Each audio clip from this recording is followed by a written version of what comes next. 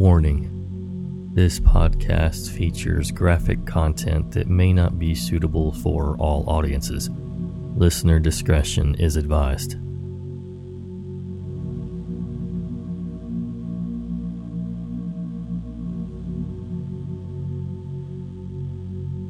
Hello again, Nightmare Society, and welcome to another episode of True Horror Stories. I'm just going to say the word murder and give you an idea of what this episode is about. This episode features a lot of adult content, from drugs to spousal abuse to murder to all the horrible things that horrible people do. So, if any of those things is triggering for you, I would recommend skipping this episode. Thank you to our contributors, user of Vulpes, user Token Brew, user Olive Soup, and the last two stories are from anonymous contributors. Thank you guys for sharing your stories with us. Don't forget, Nightmare Society is a weekly podcast, usually distribute every Thursday, and it's available pretty much anywhere you can listen to a podcast. So make sure that you subscribe or follow us, whatever your podcast app allows you to do. And if it's possible on your particular app, please leave us a review. And if you can't do that, then just head over to YouTube and give us a follow, and we'd really appreciate it. Now, get comfy and prepare yourself for another episode of The Nightmare Society.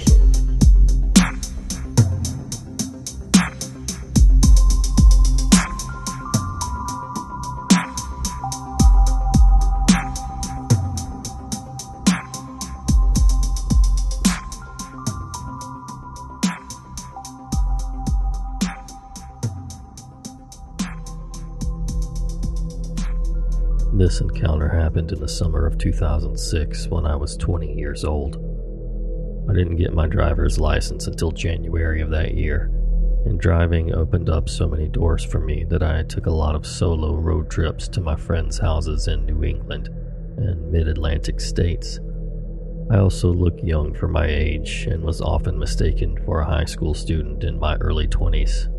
I was driving alone on I-78 on a random July day on my way to visit my friend in southern Pennsylvania for a long weekend. Her parents were away and we had the house to ourselves, and were planning on drinking and hot tubbing and watching Planet Earth drunk. It had just come out. Maybe run around some cornfields at night. I was so excited, had a great drive, listened to good music, and it was a beautiful day for driving. Right after I crossed the border from New Jersey into Pennsylvania, I stopped at one of the first rest stops to get gas and snacks for the last part of my drive. I have tried to figure out which rest stop this was, and I can't ID it, but it was a gas station with a large mini-mart. Opposite the gas station was the ramp back onto I-78 West, and parallel to the on-ramp was a dirt road, which comes into play later. I was heading into the store when a man in his late 30s, early 40s approached me. He was a stocky guy, decently tall. I'm 5'1". He had on a plain black t-shirt and jeans with dark brown hair and a mustache and goatee. He had come out of a black pickup truck parked a few spaces away from my car. He had a super intense gaze and immediately creeped me out. He just had a crazy energy about him. I don't really get vibes from other people that often, but this was so strange. He stood too close. His gaze was crazy, direct, focused. His word choice was very strange. Immediately, it set off all of my alarms. He asked if I was from the area, despite my Connecticut license plate, where I was headed, and if I knew of anything fun to do, because he had plans later and time to kill beforehand. He invited me to go play mini-golf or watch a movie with him. I didn't answer any of his questions, declined his invitation to hang out, and told him I didn't know the area, and walked away towards the store. I was blown away that he asked me to go somewhere with him. It was so random and uncomfortable. As I was walking away, he actually screamed out, "You're gorgeous!" And the volume and tone made my hair stand on end. It was super aggressive and inappropriate, and he startled a family walking out of the store. It was so loud. I didn't turn around, but went inside. He came into the store shortly after and was staring at me, so I went to use the bathroom and stayed in for at least 10 minutes, texting my friend about this creep. When I came out, he wasn't in the store anymore, so I took my time buying my drinks and snacks, Sour Bright crawlers and trail mix being my obligatory road trip food, and went out to gas up my car. I was relieved his car was gone and started thinking about the rest of my drive and getting excited to see my friend.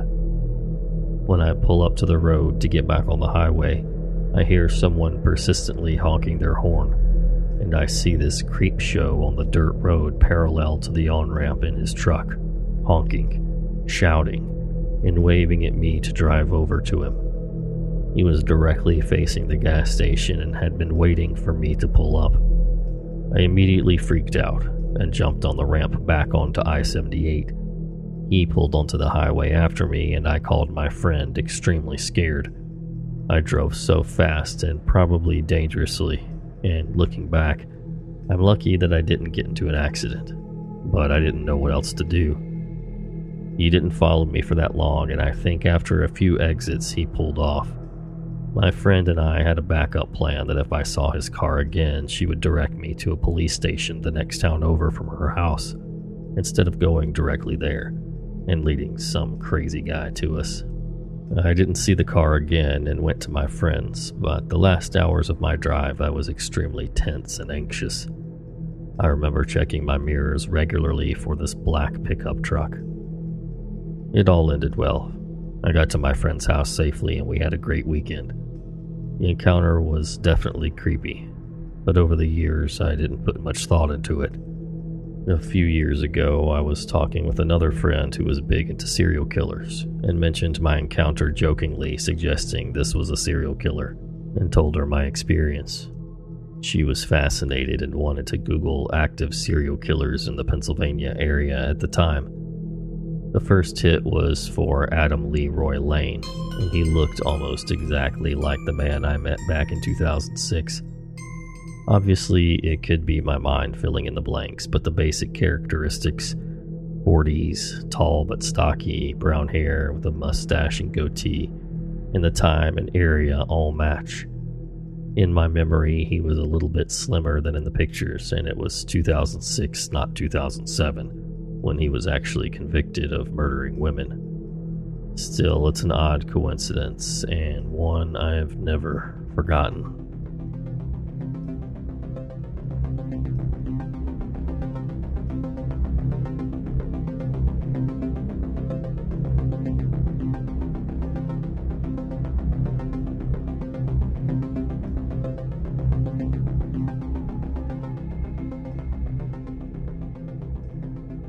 One night, we're sitting out on the patio at my friend's house, and we hear his neighbor from the building across and his wife having a raging argument.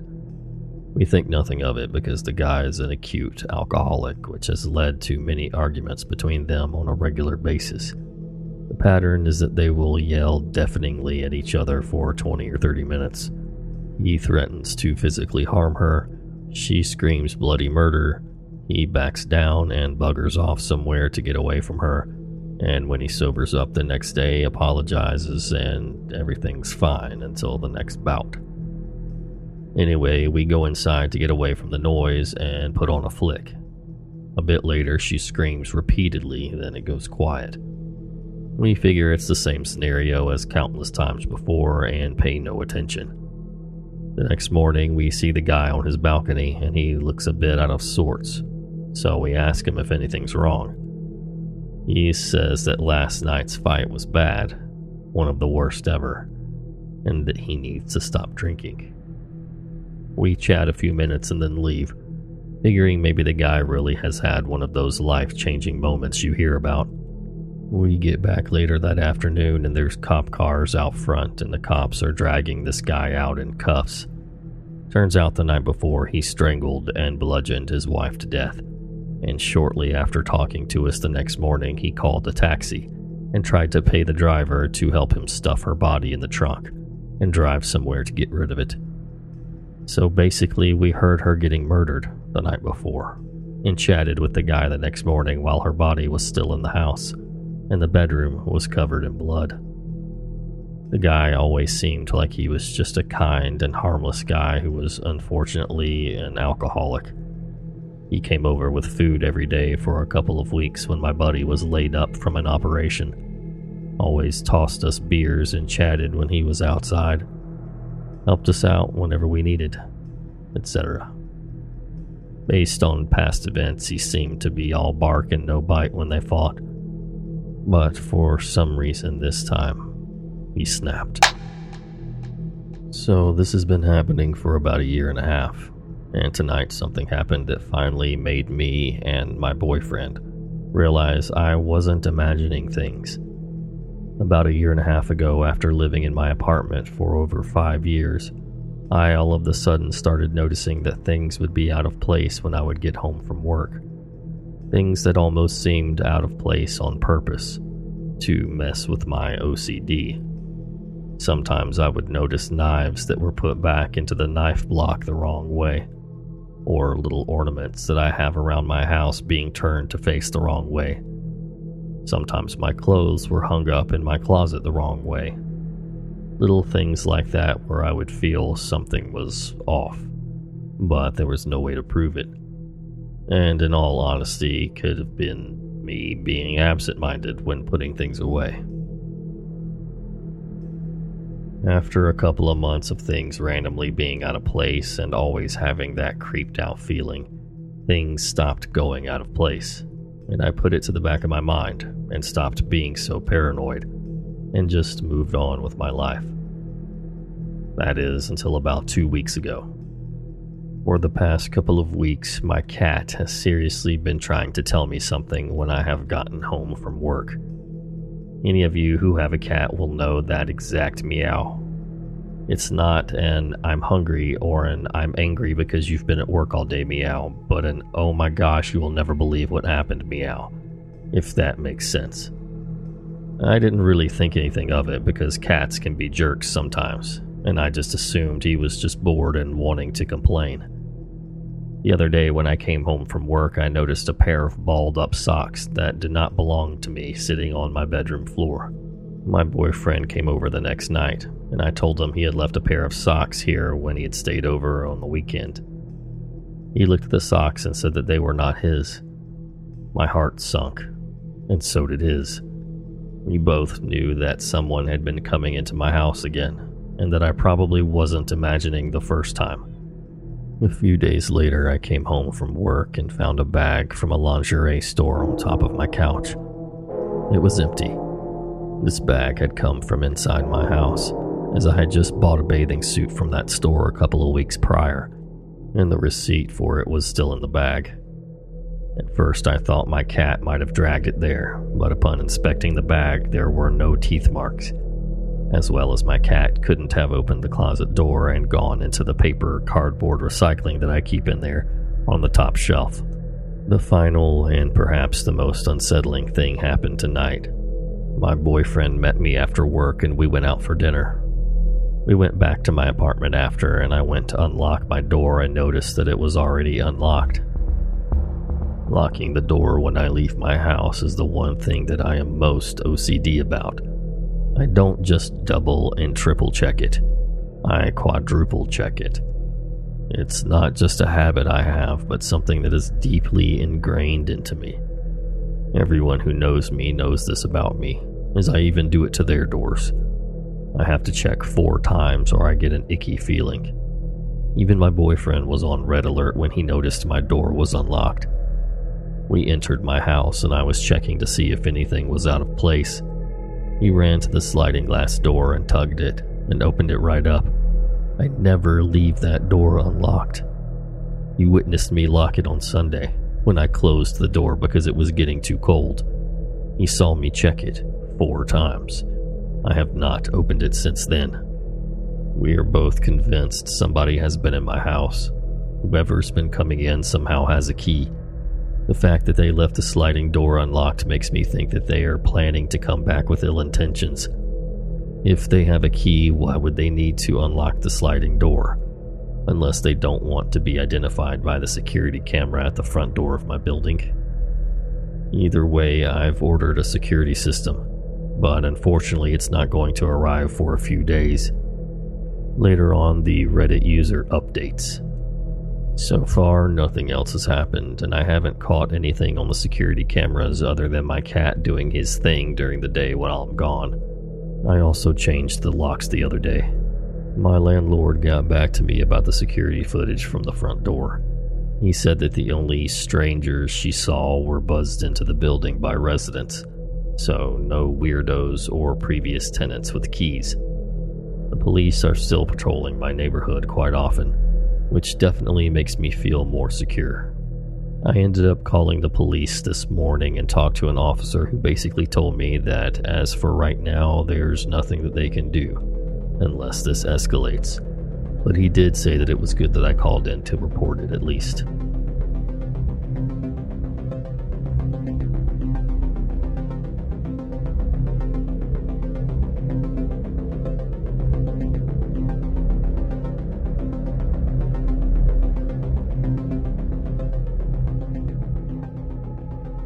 I'm in my late 20s, a female, and this happened fairly recently.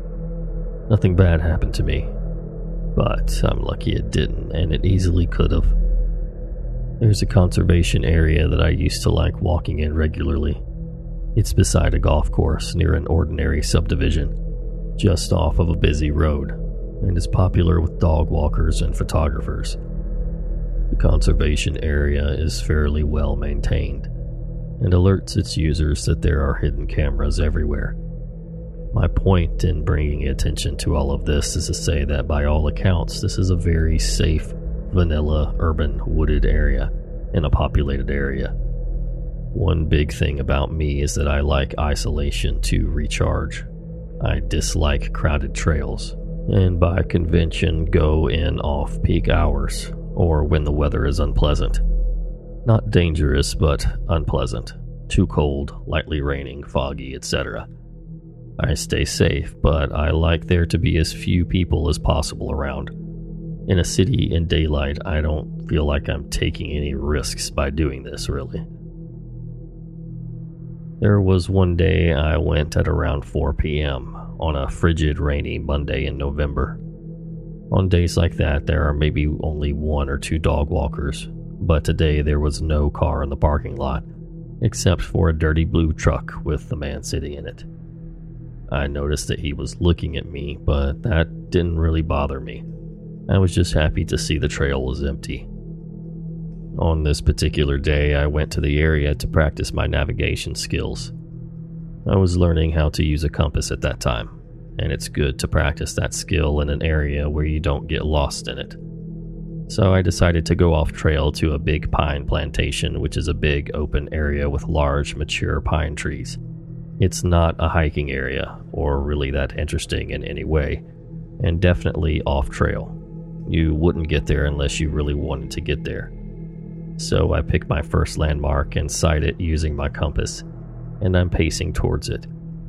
I find myself about halfway there when I hear rustling through the bushes, and I turn around to see the man from the dirty blue pickup truck there, entering the pine plantation. He's a mid-50s white man, a little pudgy, wearing a baggy beige cardigan and blue slacks. I feel pretty alert at this point. It feels out of place somehow. I take note, but pretend to keep walking around with my compass because I don't want to seem weird. I look at him. He pretends to ignore me. I'm getting a really bad gut feeling about the situation for some reason at this point, and I feel like he's following me. But I have an anxiety disorder, so I try not to freak out for zero reason, and I don't want to ruin my relaxation time. It's just a guy walking around. No big deal. To see if he's following me, I pivot 180 degrees and walk directly towards the trail again. He's still following me. I walk through the bushes onto the trail, still following me. At this point, I was freaked out.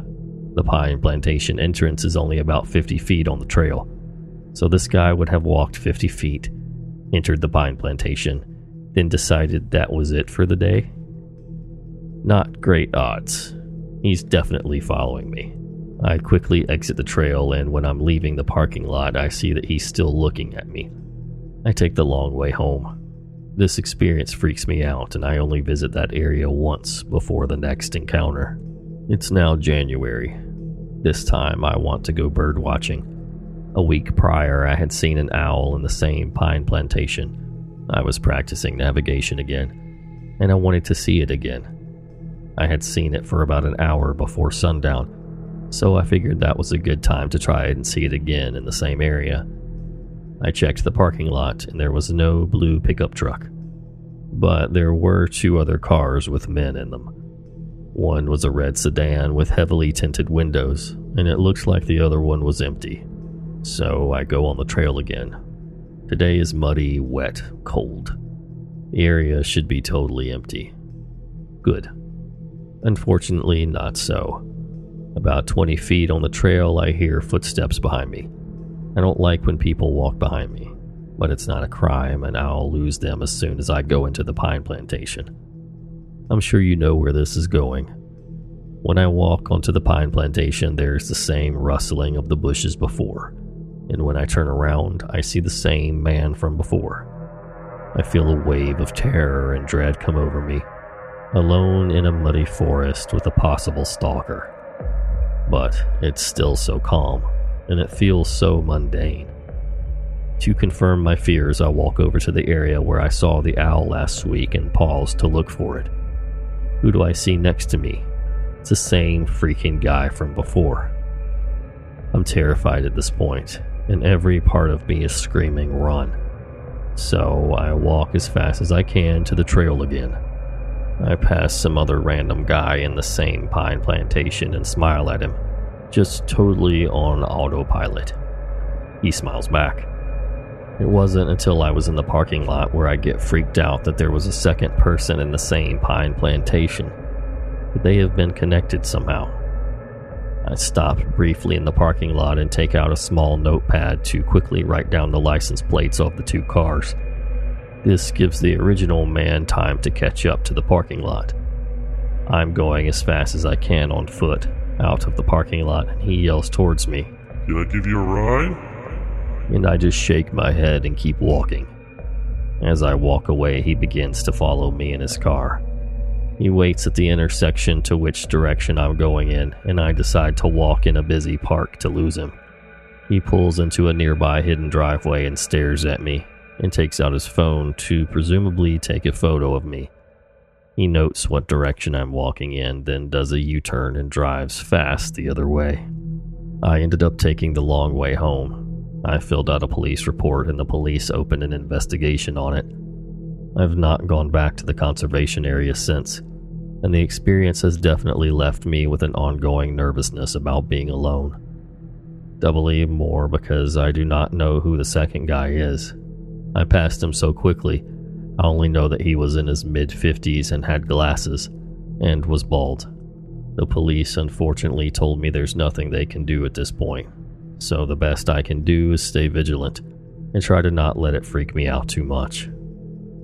Unfortunately, this has totally ruined my love for going out into the wilderness alone.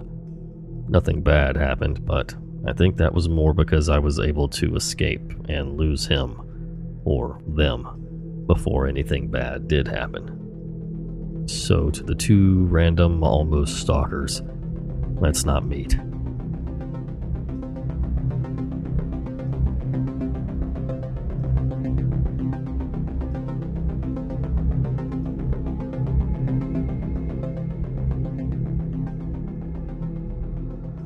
I was camped out for the day, planning to spend the night on Cochiti Lake, southwest of Santa Fe, New Mexico.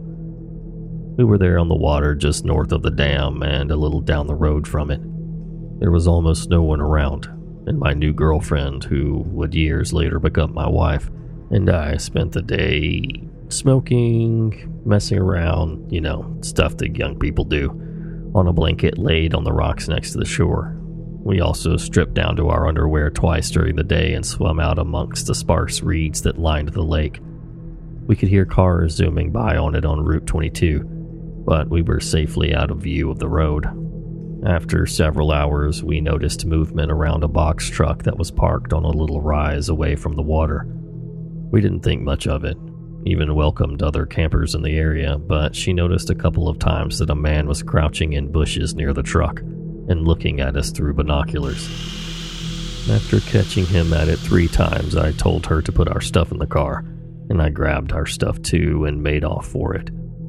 He popped right up and started running towards us, yelling, Hey, how you guys doing? I have Moda. You like Moda? Because we have really good Mexican stuff. I saw you smoking. I bet you'd like our Moda. I approached him while she cut behind me toward our car, and she said something about how maybe we should hang out with him. Old guy in the desert.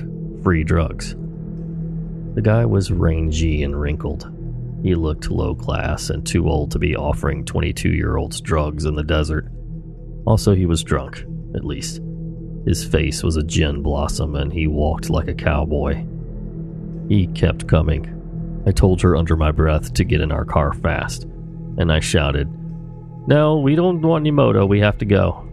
He kept coming over. He was quickly in my space, putting his hand on my shoulder and walking me back towards his box truck. Hey man, it's good to see you guys out here. Not many people from Santa Fe get out here, and we're having a party tomorrow. You should stay for it. We're setting up a big lake party with my friends. As I got close, I saw that the box truck was a trailer, and there was an old gold-colored Ford truck just over the little rise it was on. I asked about his friends, and he said they were coming up on motorcycles early the next day for the big party. Luckily, I was really serious about this girl, and the last thing in the world I wanted was to spend our desert vacation partying with elderly bikers. He also told me that his wife was coming out and that I'd like her a lot. He talked about swapping our girls. I told him we were leaving. I shook off his arm, turning. As I got back to our car, that gold truck drove up on the road we were on, almost cutting us off.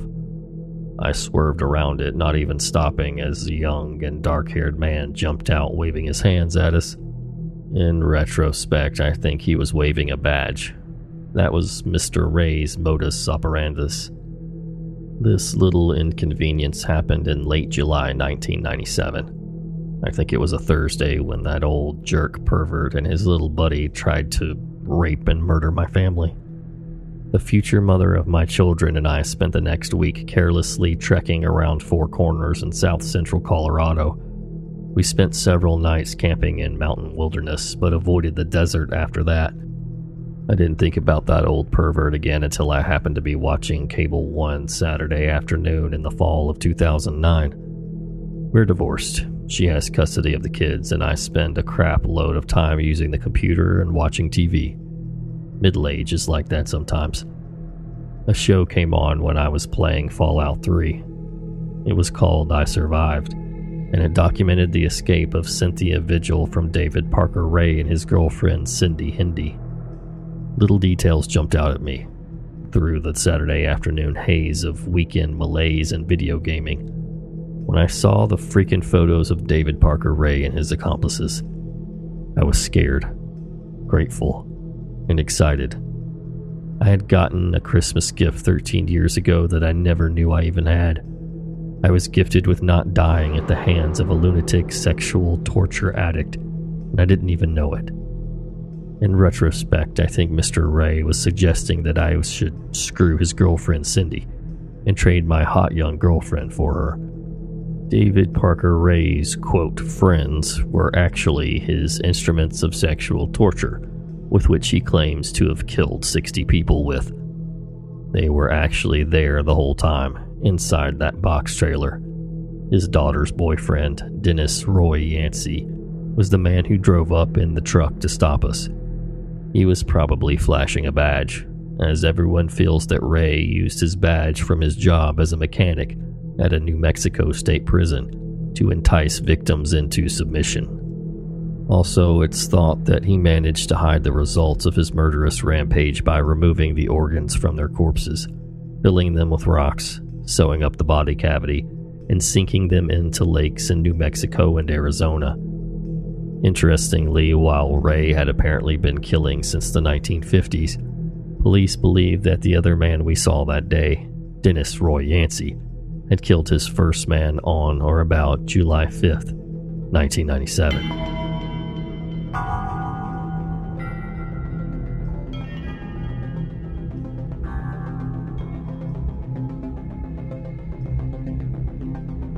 Thank you guys so much for listening. As per usual, follow us over on Instagram at Nightmare Society Radio and over on YouTube.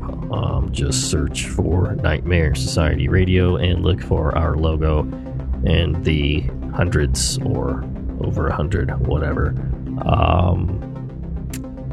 podcast episodes we have on there. So, anyways, thanks again, and until next time.